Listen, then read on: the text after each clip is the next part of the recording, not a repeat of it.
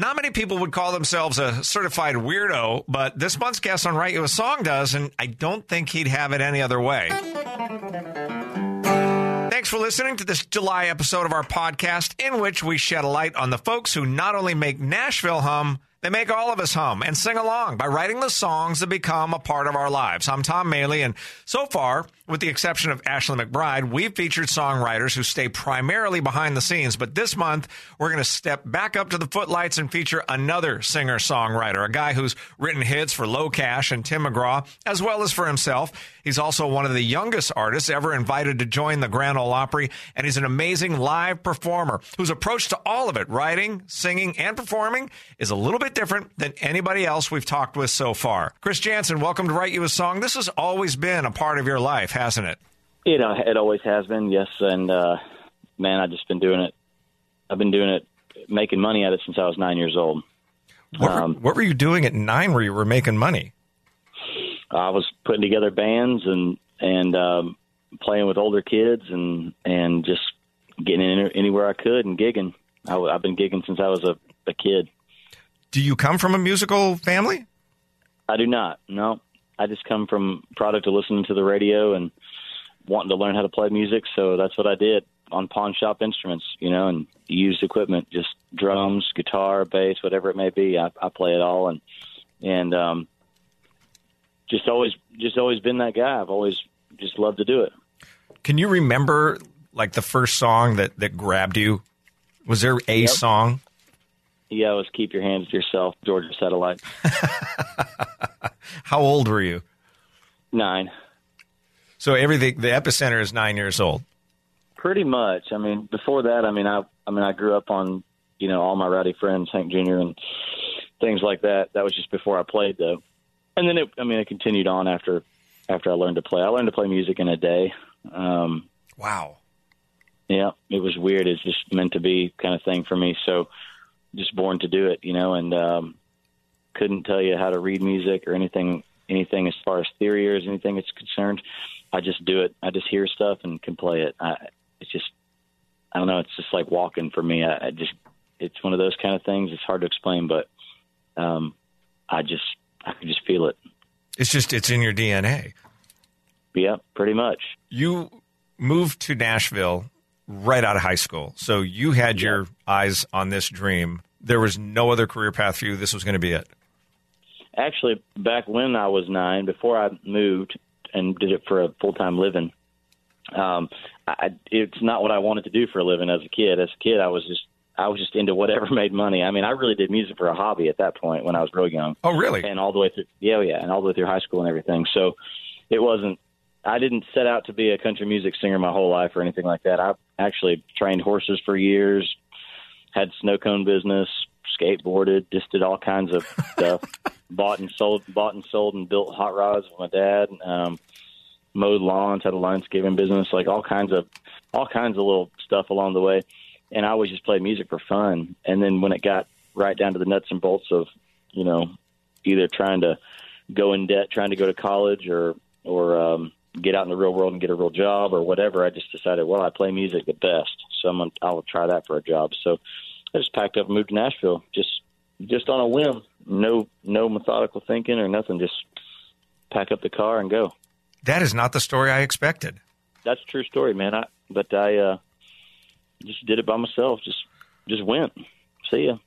So when did you because you said music was a hobby for you, it was something like going to the gym and playing basketball, I would get, or skateboarding.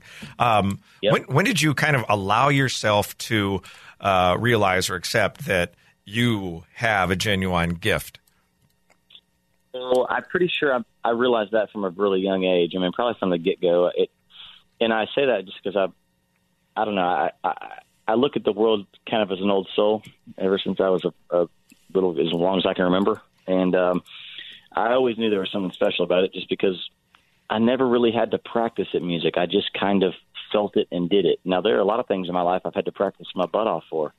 Mm-hmm. And I still to this day am not that good at. So music's just not one of them. Music was just something that just comes very easy to me. Are you a student of music?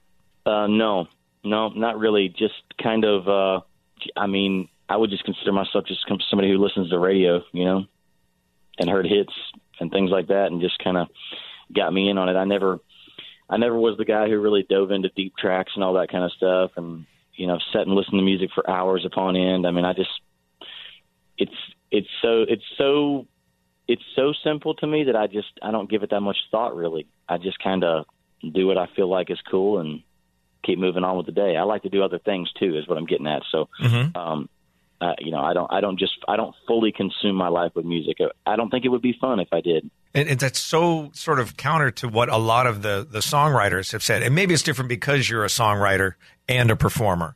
But for a lot of the songwriters, there was one a couple of months ago who said, if you can imagine yourself doing anything else in life other than music, go do that, because you don't want it bad enough. And you don't necessarily agree with that. You don't align with that. No, I actually do. I maybe I came off wrong there. I do agree with that. I mean, it's all I think about as far as a living. Mm-hmm. But I mean, I have other things too. I have kids and a wife, and I like to fish, and I love to hunt, and I like cars, and I like to travel and just do stuff. So what I'm getting at is I don't. A lot of people are so into it that they carry a guitar everywhere they go, and they carry an instrument everywhere they go, and all this kind of stuff. I don't. I can write songs without a guitar. I can write songs without any instruments or with them or whatever. It doesn't really matter. Okay. I just kind of take it day by day. I don't stress out about it, and I don't know. Yeah. I mean, I don't think about it every single minute of the day. I just do it whenever it hits my heart. That's when I write. Well, and that makes sense to me now that you've explained it that way, because you do need to any job, you need to step away from it. And I would imagine for, a creative process like songwriting, it kind of helps you fill the reservoir a little bit. Yes, it does. It does. I mean, I guess the best way to put it is I don't obsess over it. Like I know some of my friends do. I mean, it's literally all they think about all the time. Even some people that you mentioned earlier off the air, they're just like a lot of them, they think about it constantly. If I did that, I would drive myself crazy. I just think it's a great big world out there. There's a lot of greatness in it, and we may want to try to enjoy a lot of it, not just music all the time, 24/7. I would get burnt out if I did that. Are you able to write on a schedule like a lot of Nashville songwriters? They go to an office and they work from 8 to 5 with other songwriters. Are you able to do that? Yeah. Or you are? Yeah, I am. I prefer to do that, actually. I prefer to have a schedule doing it because, like here, just for instance, if I had a day and I knew I was going to plan on songwriting with a couple guys, whoever it may be, like on Tuesday, for instance. So I get up, and with my wife and kids, we start the day out with prayer. Then we take the youngest kids to school, and then come back and kind of get our day started a little bit for about an hour or less, and then like say the guys are going to be over at 9:30 or 10. So then I usually plan to try to write from 10 to 1, and I give my brain works very well that way. If I have a structured time set that I know I have to get a product out of in that time set, I'm either, it's not guaranteed you're always going to get a product, right? But you have a structured time where you can really focus your energy, hyper focus it in that 3-hour segment, for instance. So I'm good at doing that. And then I know it's almost like a reward when I'm done. It's like, okay, I'm gonna go fishing now. Or something. I got something to look forward to. That's how I do it, and that's how I prefer to do it. So yeah, I don't get too artsy about it or anything. I mean, a lot of people are like, oh, I can't do that. I have to just, they get really introspective about it.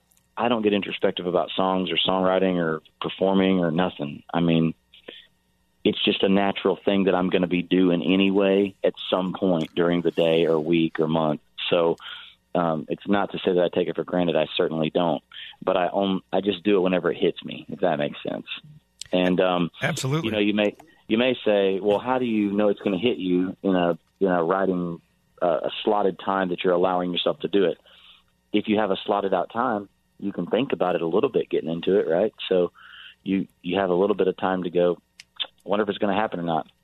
You don't really know until you get into the room and start doing it. So it's all kind of a crapshoot, but you're 95% of the time you're going to walk out of there with a song, and 25% of the time it's going to be great, and 50% of the time it's going to be good, and that kind of thing. And I imagine when you're out doing other things like fishing, your radars, your antenna, you can't probably shut that off. So if you get an idea, you write it down or you make a note of it, and you bring that into the writing session. So you're not just necessarily going in there cold turkey.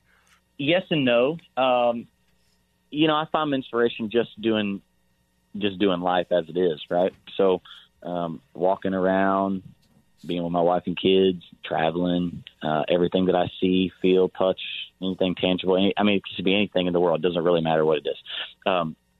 I can usually draw some inspiration from it if it feels right. But again, I'm probably the most boring person you'll talk to about this, just because I don't have it's so weird. Like with music, I don't have a lot of answers for music. It's hard to explain from somebody who is just born to do it. You know what I mean? And so I really feel like I was born to do it. Therefore, I just never have given it that much thought. It's like from a young age, like, what do you like to, when people think of me and they think of, I wonder what Chris Jansen likes to drink. Most people know that I drink Mountain Dew at this point. Yes, you do. Exactly. And they're right, by the way. So pretty simple. Why do you drink Mountain Dew? I don't know. I just like the taste of it. Is that it? Yep. Okay. Boring answer. but it's the real answer. Same with music. Why do you do it? I don't know. I just enjoy it. Well, any other reason? Not really. It's just part of what I do, you know? It's like if somebody asks you why do you have black hair, or why do you have brown hair, or why do you have blonde hair? I don't know. I was just born that way. That's the same way I am with music. That's always how I've looked at it, which is just kind of funny. I'll even take it a step further. When you get into things like set list, when you're playing live, by the way, I can set you up a writing appointment for next Wednesday, and I'll be there 30 minutes ahead of time, and I'll be done 30 minutes before we're supposed to be done by the clock standard. If you try to set me up a set list, I can't go by it. You know why? Because it's in the moment art that you're creating, right? It's in the moment stuff that you're creating on stage. So to set a set list, here's how I look at it. Gosh, how boring is that? How in the world could people be entertained when you already know what you're going to be doing, right? And so the great thing about songwriting is, what I'm getting at is, you have no idea what's going to happen in a room to write songs. You could never imagine what you're going to write before you get in there, because somebody might say something, or you might say something or think something that's totally different than what you've been thinking all week. You know what I mean? Mm-hmm. So you just go through all these. I may sound like I'm talking gibberish, but I swear I got a method to my madness. And by the way, I'm not the only songwriter who talks like this and thinks like this, but it's just hard to kind of explain it. But you just can't really know what you're going to get until you get there. And I like that. So that's the reason that I continue to do it. And I think that's part of the reason I can attest to why I continue to enjoy doing it. Well, it sounds to me like spontaneity appeals to you, and there's spontaneity in the unknown. Yes, you're well said, sir. No, well, but when you were out in Sacramento last fall and you played our downtown Chowdown, we had 2,500 people. Those 2,500 people were blown away by the set that you did, and I didn't know that you just kind of go by feel when you get up there, because most artists do have a set list. But it makes sense, because other than maybe Garth Brooks, I've never seen an artist with more joy, just pure joy on stage. Garth Brooks, Keith Urban, they kind of have it. You are having more fun than anybody else. Funny that you should mention Garth. Thank you, by the way. Funny you should mention Garth and Keith. Keith is the one who invited me to be a member of the Opry, and Garth is the one who inducted me to be a member of the Opry. Oh, that's right. Yes. So funny you should mention that. And just last week, literally just a few weeks ago, Keith and I played once again on the Opry full band, and it just blew the roof off the place. It was so fun. But you're exactly right, and it's very well said, and thank you for recognizing that. And I'm just the kind of guy, man, that if I planned it, in my heart, I'm thinking, gosh, how boring would that be for everybody who is getting ready to listen to it?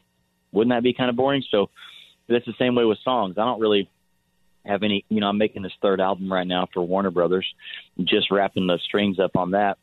And of course, Good Vibes being the lead-off single and everything, but everything that is also on top of that for the album, you never really know what's going to be on there or not. And you don't know those things because, again, what would the fun be of letting everybody know the cat out of the bag? So I just kind of play it by ear, let the music lead, and remember to have fun doing it.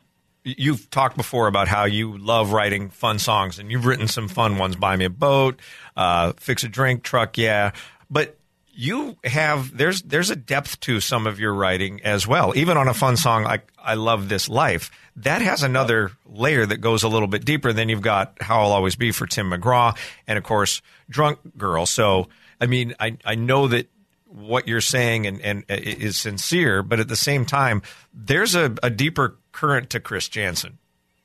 Yeah, there definitely is. I mean, don't get me wrong. Yes, there is a deeper current, but even when I'm writing songs like Drunk Girl, for instance, you know, give you two perspectives here. When I was writing that song, yes, it's a very serious subject matter. Yes, it's a very moving song. Yes, it's captivating, and it's a very serious thing. But you can't think too much about it. You just have to do it in the moment and say what you feel is right. I mean, that's the best way to describe it, and just be honest. Couple charge stamps, got a hand looking like a rainbow, in and out of every bar, on a whim just like the wind blows. She's either a bachelorette or coming off a breakup. Take a drunk girl home. She's bouncing like a pinball, singing every word she never knew, dancing with her eyes closed like she's the only one in the room. Her hair's a perfect mess, falling out of that dress. Take a drunk girl home. Take a drunk girl home. Let her sleep all alone. Leave her keys on the counter, your number by phone. Pick up her life she threw on the floor. Leave the hall lights on, walk out and lock the door. That's how she knows difference between a boy and a man. Take a drunk girl home. Now, when you switch gears into a song like Buy Me a Boat, you know why I wrote that? My co-writer said, what do you want to write today? And I said, something like Hank Jr. 87-ish. And he was like, well, what is that? And I was like, I don't know, something in drop D tuning. And this is how it happened. He said, well, I got this title called It Could Buy You a Boat. And I answered him kind of like, what the heck? I said, buy me a boat. You know, kind of like, that'll never work. And and he was like, yeah. And I was like, all right, whatever. So I just came out with that opening line, I ain't rich, but I damn sure want to be. Well, that was just the truth coming out of me. I ain't rich, but I damn sure want to be. Working like a dog all day ain't working for me. I wish I had a rich uncle that'd kick the bucket and I was sitting on a pile like Warren Buffett. I know everybody says money can't buy happiness, but it can buy me a boat. It can buy me a truck to pull it. It can buy me a Yeti 110 ice down with some silver bullets. Yeah, and I know what they say.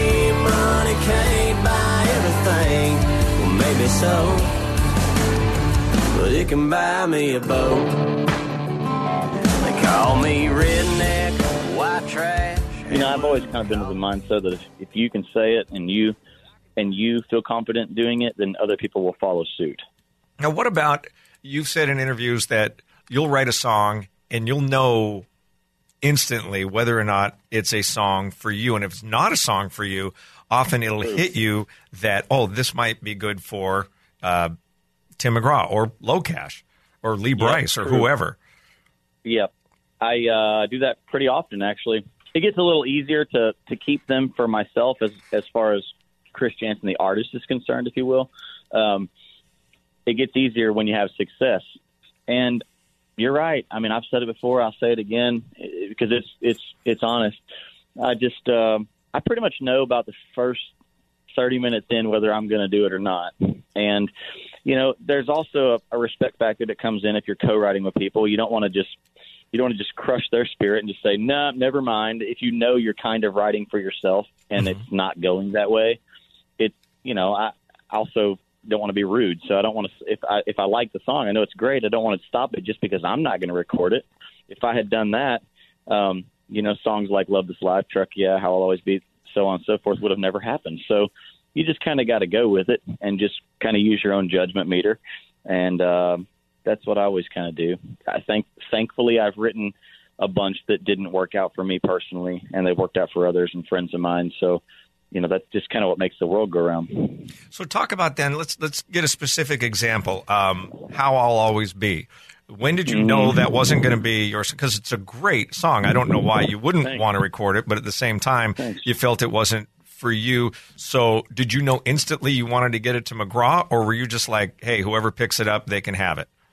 That's actually a interesting hybrid that you picked on. First of all, let me say thank you for the compliment. I think it's a great song as well, and I love the song. And out of any song that I've ever written for anybody else, that would be the one that I would have done had I got the chance to do it.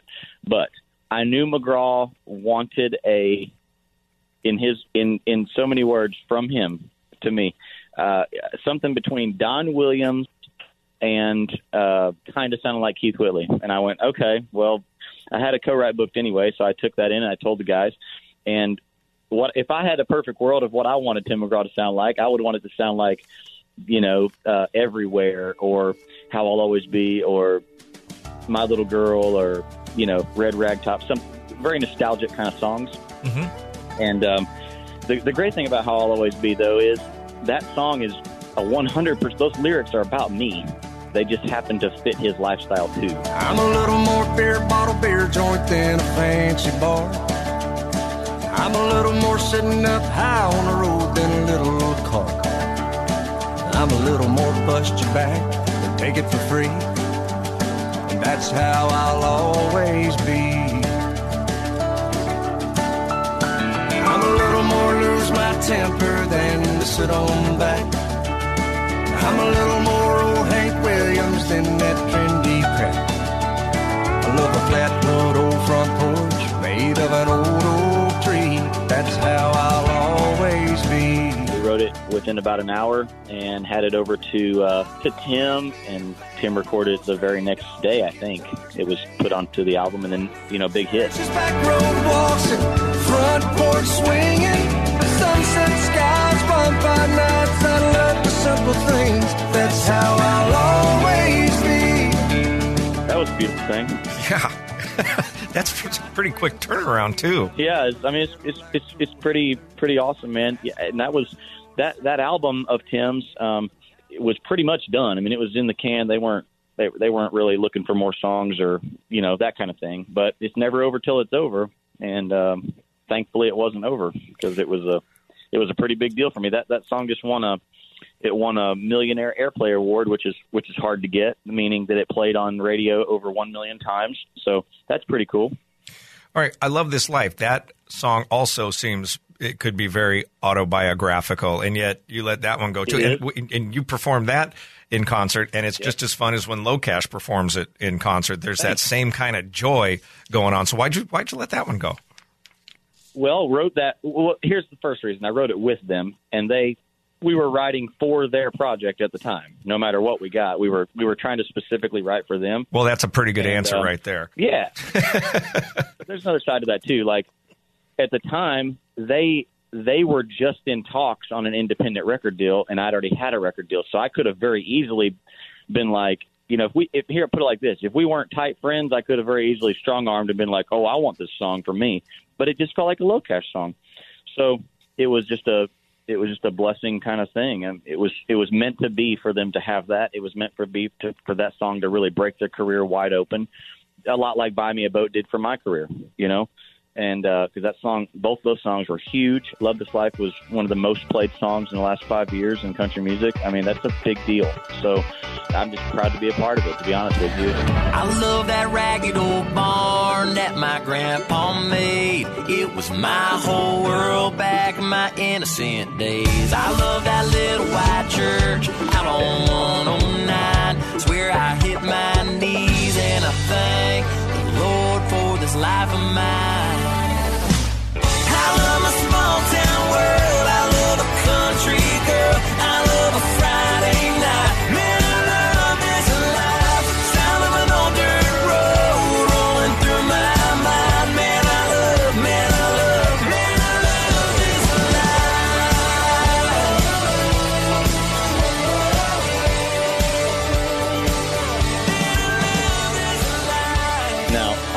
funny thing, to reverse a little bit, you know, when you're talking about how do you choose what you're going to give to other people or what do you want to keep, I'll put it real simple, too. My label also likes for me, you know, when you garner success and you continue to have success, they get pretty serious, like, hey, listen, you got to start keeping some songs for yourself, right? Ha, ha, ha, but really seriously, because when Buy Me a Boat, at number 1, Love This Life was just hitting number 10, and then right after that, here comes How I'll Always Be by McGraw the next season. So it was, you know, I'd already had a bunch in the pipeline that were coming out and on the chart and just about to be on the brink of the chart and those kind of things.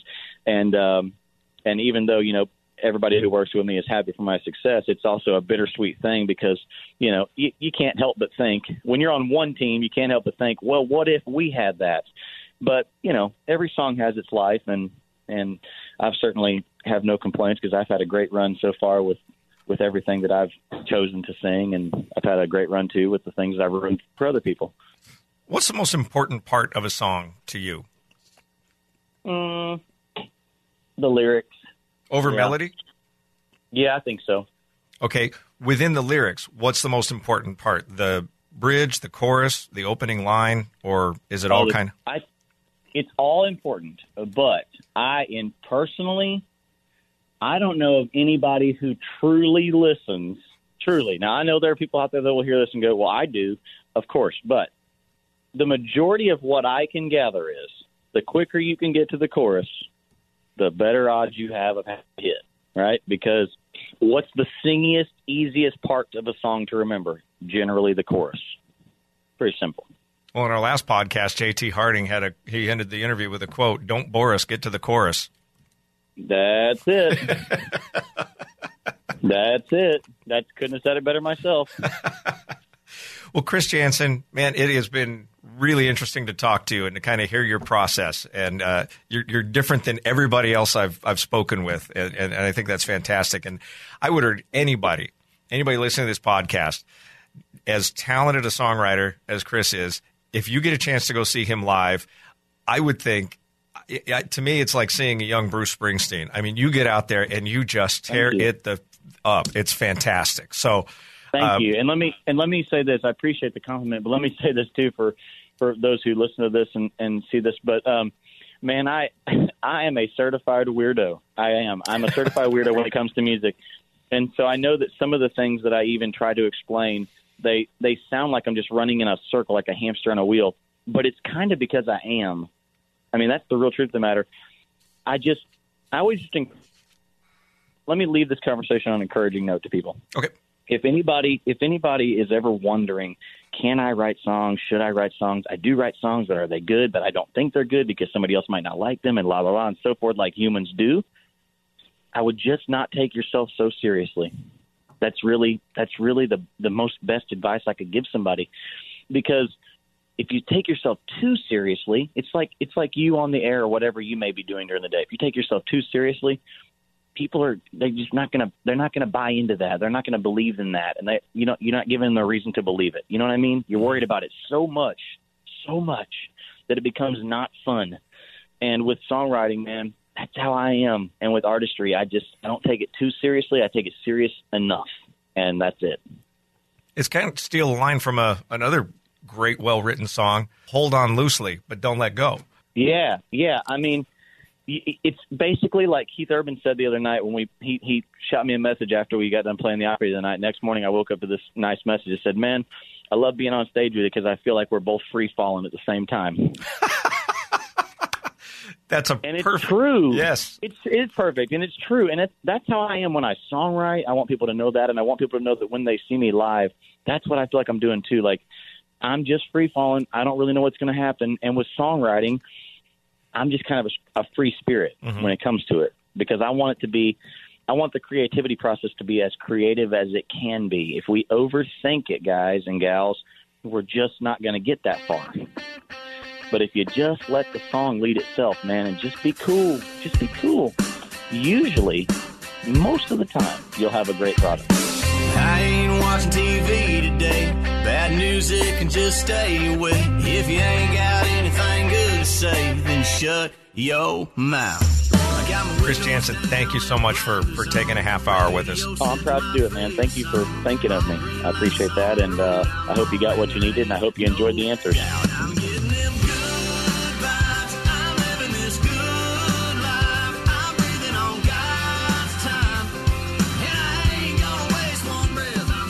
And that is a wrap for this month's Write You a Song. Huge thank you again to Chris Janson for taking the time, and to Raphael Lebron and the Warner Music Group for helping arrange this interview.